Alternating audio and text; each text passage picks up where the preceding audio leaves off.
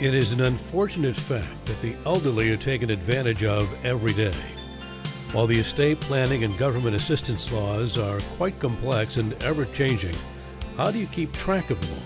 Through elder law attorney Michael Cohen. He's there for you to answer any of your planning questions in a way that you and your loved ones will easily understand. Mike has devoted his entire career to dutifully informing and protecting our parents and grandparents, aunts and uncles, anyone in need. Join us now to learn more about estate planning essentials with Michael Cohen and co-host Don Crawford Jr. Here now are Michael and Don. I faced it all, and I stood tall, and did it my way. This is your Estate Planning Essentials radio program. My name is Don Crawford Jr., the grateful owner of this fine radio station, and I'm sitting with my co-host, my friend, my attorney, and he should be your attorney. His name is Michael Cohen. Hello, Michael. Hello, Don. How you doing? Doing fine, thank you. How are you doing? I'm doing great. I'm glad to hear it. I'm glad to know that we're both doing well and we're able to perform and do this program for our listeners. And this one is fascinating to me because I moved here 15, 16 years ago, long before others did, but I still think this is the greatest state in the entire union. I really do. I love Texas, and I could never go anywhere else. And I lived in Pennsylvania, and Massachusetts, and California, and Florida, and places like that. And I'm just so happy here, and to have partners like you and KAAM and Sarah, it's just such a blessing for me. And you wanted to address that today, though, because there still are thousands of people moving to Texas all of the time, and it affects their finances and especially their estate plan. Yeah, a lot of times you think, oh, I have all this good documents in another state, but that doesn't mean it shouldn't be reviewed. And since, like we talked about last week's show, a lot of people are moving here from different states, and we think that that's going to be a continuing trend. And so whoever their attorney might be, they should have their estate planning documents, assuming they have estate planning documents to begin with, but they should have their estate planning documents reviewed. Last week we talked about various laws and some things that change. Well, here we have things that are changing, and the laws are even different in other states, and their laws are changing as well. So let's talk about some of those types of things that could be changed. Well, let's say you have a trust. A revocable living trust is the most common estate planning tool in some states, like California or perhaps New York. Why is that? I will tell you why. Because you see, it's much more difficult to probate in other states. We have more of a simplified process. So we have what's called independent administration. So once the will has been proven good, generally the executor has the ability to do things without court supervision, whereas in California or New York or some of the other states, now I'm not licensed in those states, so I can't speak to their laws, but you have to keep going back to court, and there's certain procedures, and you have to do all these extra stuff. So trust avoid that. So it's common for a lot of people who move from a different state to have a trust. And so you may want the laws of Texas to control. So, we talked last week about homesteads. Well, in Texas, we have the homestead exemption, and we said that if you put your home in a trust, that you could have a homestead exemption with the proper language. But let's say you had a trust in California and you don't have homestead exemptions, so it's not addressed. And we have a certain language in our estates code, and actually there's on the creditor protection too in a different code, and you have to have both languages to have not only the homestead exemption but also that exemption for creditor protection. Well, you didn't know that if you move from another state. If you just, let's say you bought a home, paid cash, and you bought it and put it in your trust. First of all, you might have to pay higher property taxes, and second, if you got sued, it's possible you lose creditor protection. So you would want Texas laws to govern, And so wherever you make reference to whatever state you're living in, you probably would prefer the Texas laws, especially, things that are maybe favorable. We also remember last week's show, we talked about the rule, not that this is affecting many people, the rule against perpetuities. Mm-hmm. That now in Texas, it's the later, how long your trust could be in existence after you die, 300 years. Or the later of a life and being plus 21 years. Mm-hmm. So that would be much more favorable. That's not the same in every state. So the laws are going to vary from state to state. So you're going to want the laws of Texas a lot of times. Well, sometimes it's more favorable, and I suppose there's other times that it wouldn't be. There's all sorts of different types of trust, I might add. In the Medicaid world, we have, from the elder law attorney's perspective, a lot of times we have asset protection trust. Mm-hmm. Now, those trusts are irrevocable, but the laws are different from state to state. So if you're in the state of Washington, I talked to somebody recently. Again, I'm not licensed in Washington to go to Washington for legal advice, but to protect your assets, it has to be completely irrevocable. You cannot have any elements of control. Interesting. Whereas in Texas, the grantor, the one who sets up the trust, has the ability to be able to retain, even if it's an irrevocable trust, retain certain elements of control for either tax purposes, that we want it to be included in our state. Remember, in Texas, that's another thing. Let's say you go to a lot of states, they have a state tax for the state. Texas does not. Mm-hmm.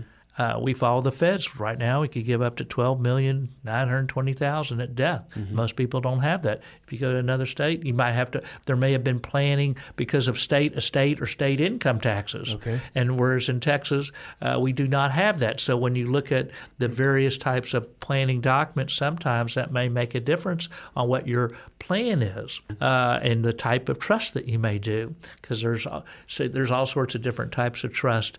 It depends on who you want to tax, mm-hmm. and so you have to look at that. So that would be something that could be changed. Do you, when you've been doing this program for 10 years now, and your heart is with the listeners, with your clients, to keep them protected, the whole theme of the program, do you ever sit there and ask yourself, boy, I wish Texas had that law that Pennsylvania does or Wyoming does? I'm sure there would be more favorable laws in different situations. And nothing comes to my mind immediately. Which is good. Yeah. But I do think there are, certain things. So, here we just mentioned California. One good thing, not that I think the majority of things would be better in Texas, quite frankly, but in California, like on that Medicaid side, they haven't even adopted the federal laws, so it's a lot better for if you're seeking Medicaid to go to California. Mm-hmm.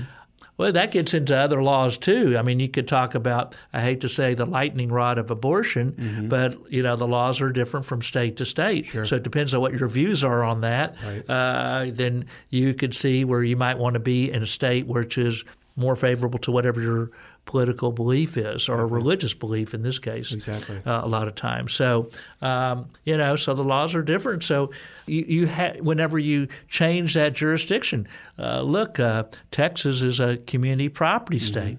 But even the laws on community property are different. Right. So, for example, in Texas, not all, there's only most of the community property states are close to the southern, to like Mexico borders type states because it's based on Spanish law. I didn't know that. That's fascinating. Yeah. So although there are states like Washington that are community property states, but even there the laws are different. So, for example, on separate property, unless you have a pre- or post-nuptial agreement on separate property. What is separate property? Separate property is property that you acquired by gift or inheritance or a personal injury accident, or if you had a pre- or post-nuptial agreement. Under separate property, normally it is the income, let's say interest or dividends, is considered community property. Whereas if in California, and again, I'm not licensed in California, but it's my understanding that separate property income still belongs to the person who had the separate property. Fascinating. So again, this gets into the planning of what you were thinking. Maybe if you came from California, you were thinking one thing, and the rules are different here. So does that mean that you have to have a postnuptial agreement that would reflect that you still retain the income if it was your separate property? Or maybe the fact that things got recharacterized just by moving here, Right. or if you moved to another state, the same thing would be applicable. So if you're moving here or you moving out of state, whoever you're moving, you probably should review whatever those documents may be. In this case, we've been talking about trust, but you can see even on laws like community property that affects a lot of your planning. The theme of the month for me is I got here as quickly as I could. Love living in Texas. One of the things that I have learned from you, and please correct me if I'm wrong, but there's only a few states in this whole country that have what is called this little thing called the Ladybird deed. And Michael really promotes that heavily because he loves Ladybird deeds and how effective they can be for certain clients of his and many of our listeners. And most states don't have that. And I would imagine that would be one thing you wish other states had. Yeah, I mean, Texas is only one of 3 states that allows this. Florida is one of them? I think so. I don't know who the other state is. Kentucky or somewhere south. Yeah. So let me kind of explain what a Ladybird deed is for those who would not know. And by the way, it has nothing to do with Ladybird Johnson. Right. Right. It was somebody was teaching a course and used the fictional name, and that's how it stuck. Right. Yeah, it's kind of like I always say. It's kind of like if you're saying today, if you're doing a search online, you're Googling, or if you were what I said at the last workshop. Because this was brought up, I said for those who are older, when you vacuum, you might have hoovered. A Ladybird deed is a name that also stuck in the estate planning world, at least in our area, and it is an enhanced life estate deed. So it's not only a deed that says, upon my death, my property, let's say typically your homestead, goes to my children or whomever it is, or to a trust. But it says I retain control. So you keep that if you were over 65, the homestead exemption and the lower property taxes for being over 65. You still have the ability to sell, lease, or mortgage. So on that Ladybird deed, the also important thing is that it avoids Medicaid estate recovery. Interesting. So you don't have to have a Ladybird deed for anything, but a lot of times we did this. We had some lady who came in last week who, unfortunately, it was nothing to do with Medicaid. Oh, for Medicaid, there's Medicaid estate recovery where the state has a right to go after the home after you die. So if you're in a nursing home or one of the other programs where they give care, the state has a right to make a claim for reimbursement to the extent that Medicaid benefits have been advanced. And a lot of people don't know that. I know they don't know that. Yeah. If it goes by your will. Okay. Well, what do most people have? A will. Right. And so now, so you want to avoid. So if you went from another state, if you're from 47 out of 50 states or 47 out of the 49 other states, the likelihood is you never heard of this. Right. And even if you are in Texas, there's a good chance you probably never heard of it unless you have the situation where you have a loved one who may need care and you want to protect that home for the children. So when it's passed on to the heir, it's invulnerable in terms of the government going after the home to be paid back. Yeah, if you had, it's not going by probate. They only go after things that go by probate, by will, and probate or intestacy.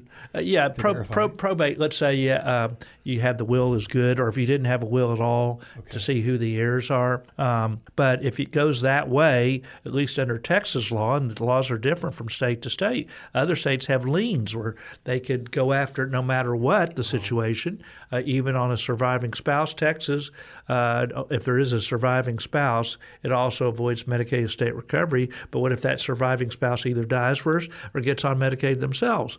So then if that's the case, one of these types of deeds will preserve the assets for, let's say, the children, if you would like. I would bet that if I'm a protective attorney like you, And I have a ladybird deed. That's the rabbit out of a hat. I would be so excited to have that in my arsenal. Yeah, we even had it. We use it often. It could be used in other situations. I had unfortunately a client who came last week with pancreatic cancer. She has 3 or 4 children, and let's say that one child had been paying more of the bills and we wanted to reimburse her, or we couldn't. If there was 4 children, they can't just agree on things, or maybe one child is disabled, or maybe one child has creditor issues. And so you could do a ladybird deed. We wanted to not have to go to court to probate the will, but we wanted to either reimburse the child or make sure that has been paying the bills, or maybe only have 1 out of 4 people. If I had a ladybird deed that says it goes to 4 kids, odds are that 1 kid is a problem. So that's what we see is there's too many cooks in the kitchen, and it often spoils the broth. So we have it go. The deed says it goes into a trust. We could have 1 person in charge instead of 4 people in charge. Right. And if I wanted to protect the disabled child, instead of them losing public benefits, if they inherit directly, I could have it go in the trust, and the trust has a special needs trust which protects that disabled child from losing their public benefits. Or let's say that one child has is being sued.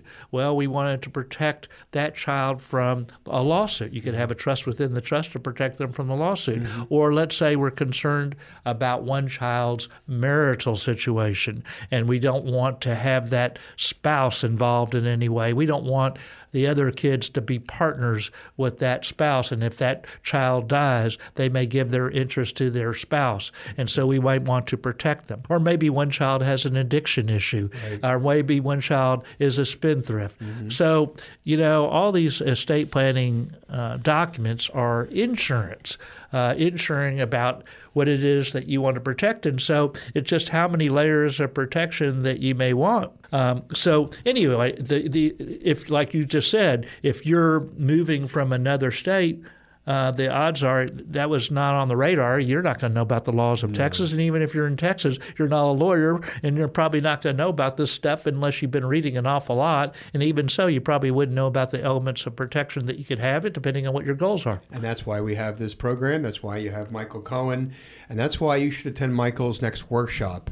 And that is dated for Thursday, November the 2nd at 10 o'clock. And they're in person. They're free. And they're local here in Dallas, Texas.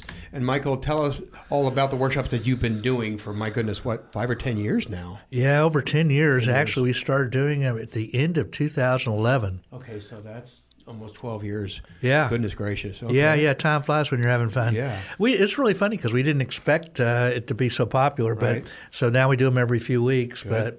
But and why are they popular? And here, let's just get this out of the way right now.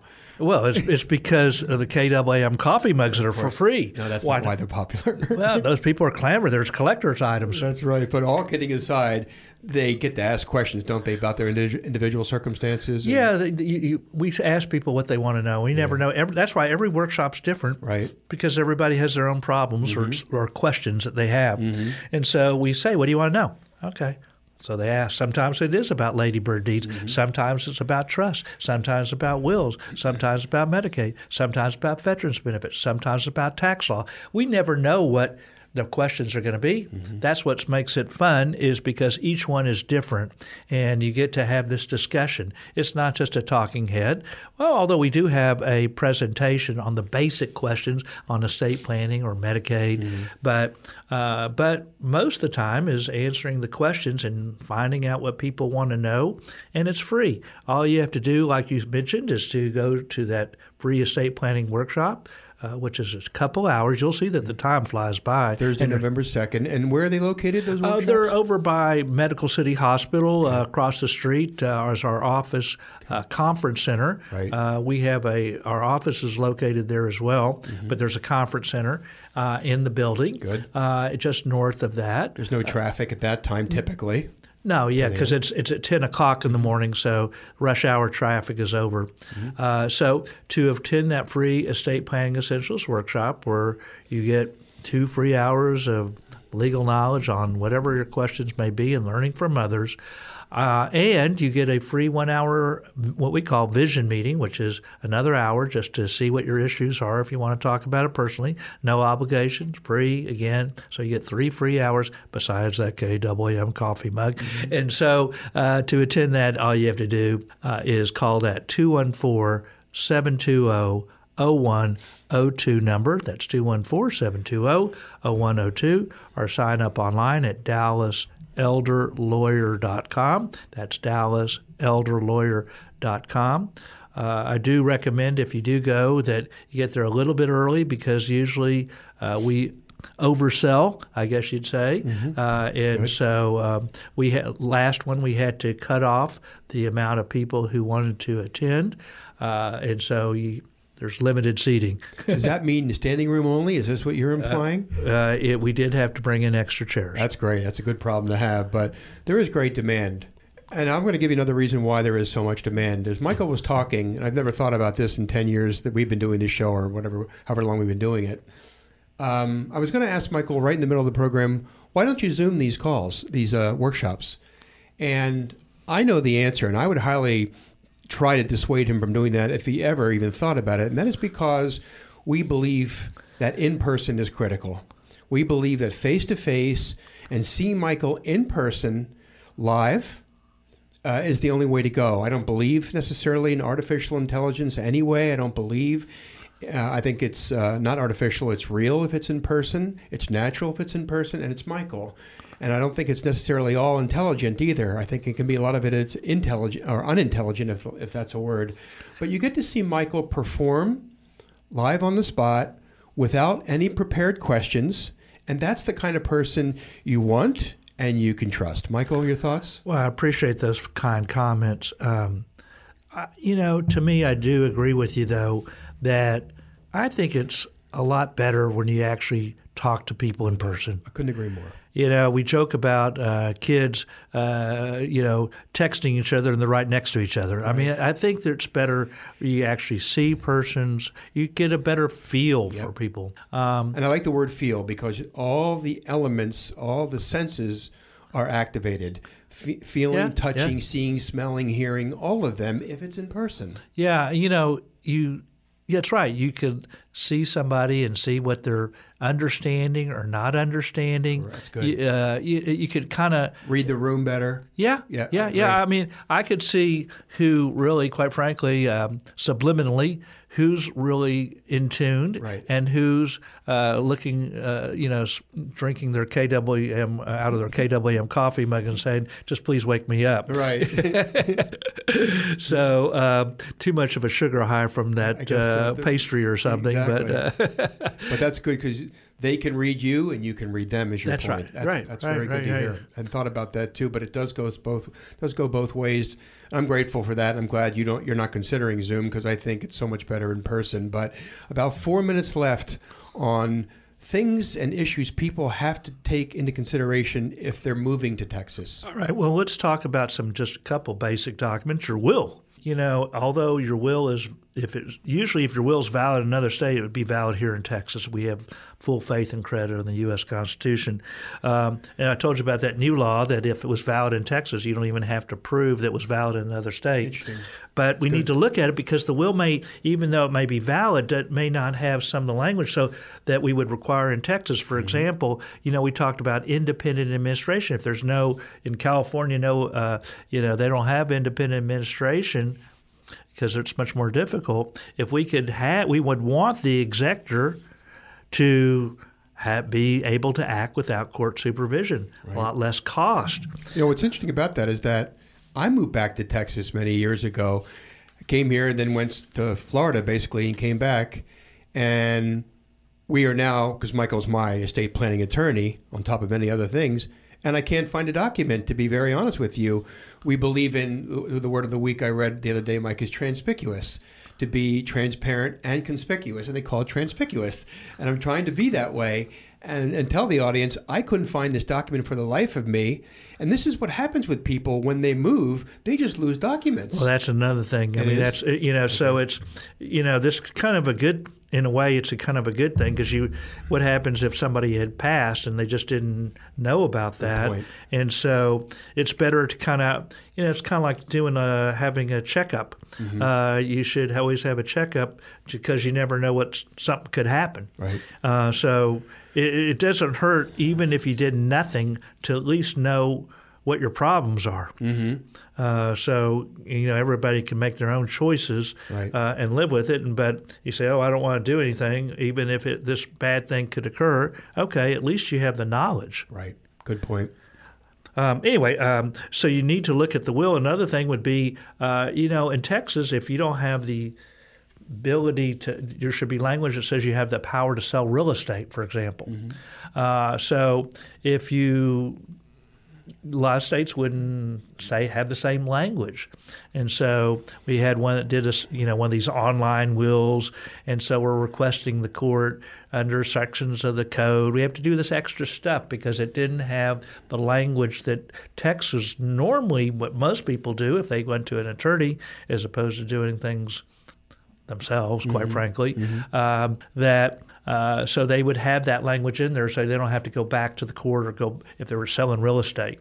So the language in the wills is important, as well as looking at the self-proving affidavit so you don't have to bring the witnesses. What happens if there was a divorce in the meantime? Obviously, the laws are different from state to state. The language, the grammar, the punctuation, all it takes is a comma or the word is. You just never know. So you need a very diligent and thorough attorney to make sure that language is correct and accurate. Yeah, plus, that there's things, medical powers of attorney could be different from state to state. Your financial powers of attorney should be reviewed because of different laws. Texas, there's a law for both medical power of attorneys and living wills, the pull the plug instrument. So, whereas in other states, it's different. So the bottom line is when you move either to Texas or from Texas, probably when you go to that new state, you should have your attorney review because an ounce prevention is worth a pound of cure. And your attorney should be a Texas attorney, not the other state. Your attorney should be Michael Cohen. The way for you to see that for sure is to attend his next workshop, which is Thursday, November the 2nd, 10 a.m. Dial 214-720-0102 or go to DallasElderLawyer.com to sign up for that next free estate planning workshop. Michael Cohen, thank you, sir. Thank you, Don. The record shows I took the blows and did it my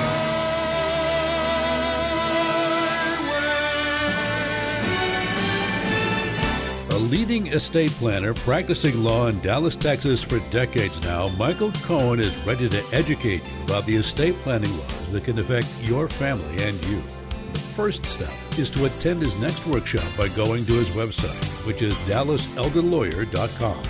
That's DallasElderLawyer.com to sign up for that free Estate Planning Essentials workshop. Or you can also call him by dialing 214-720-0102. That's 214-720-0102. A talk show host on 770 KAAM since 2013, Michael Cohen is the person you want to evaluate and complete what could currently be a deficient estate plan. Make sure it's done your way and sign up for his next workshop today.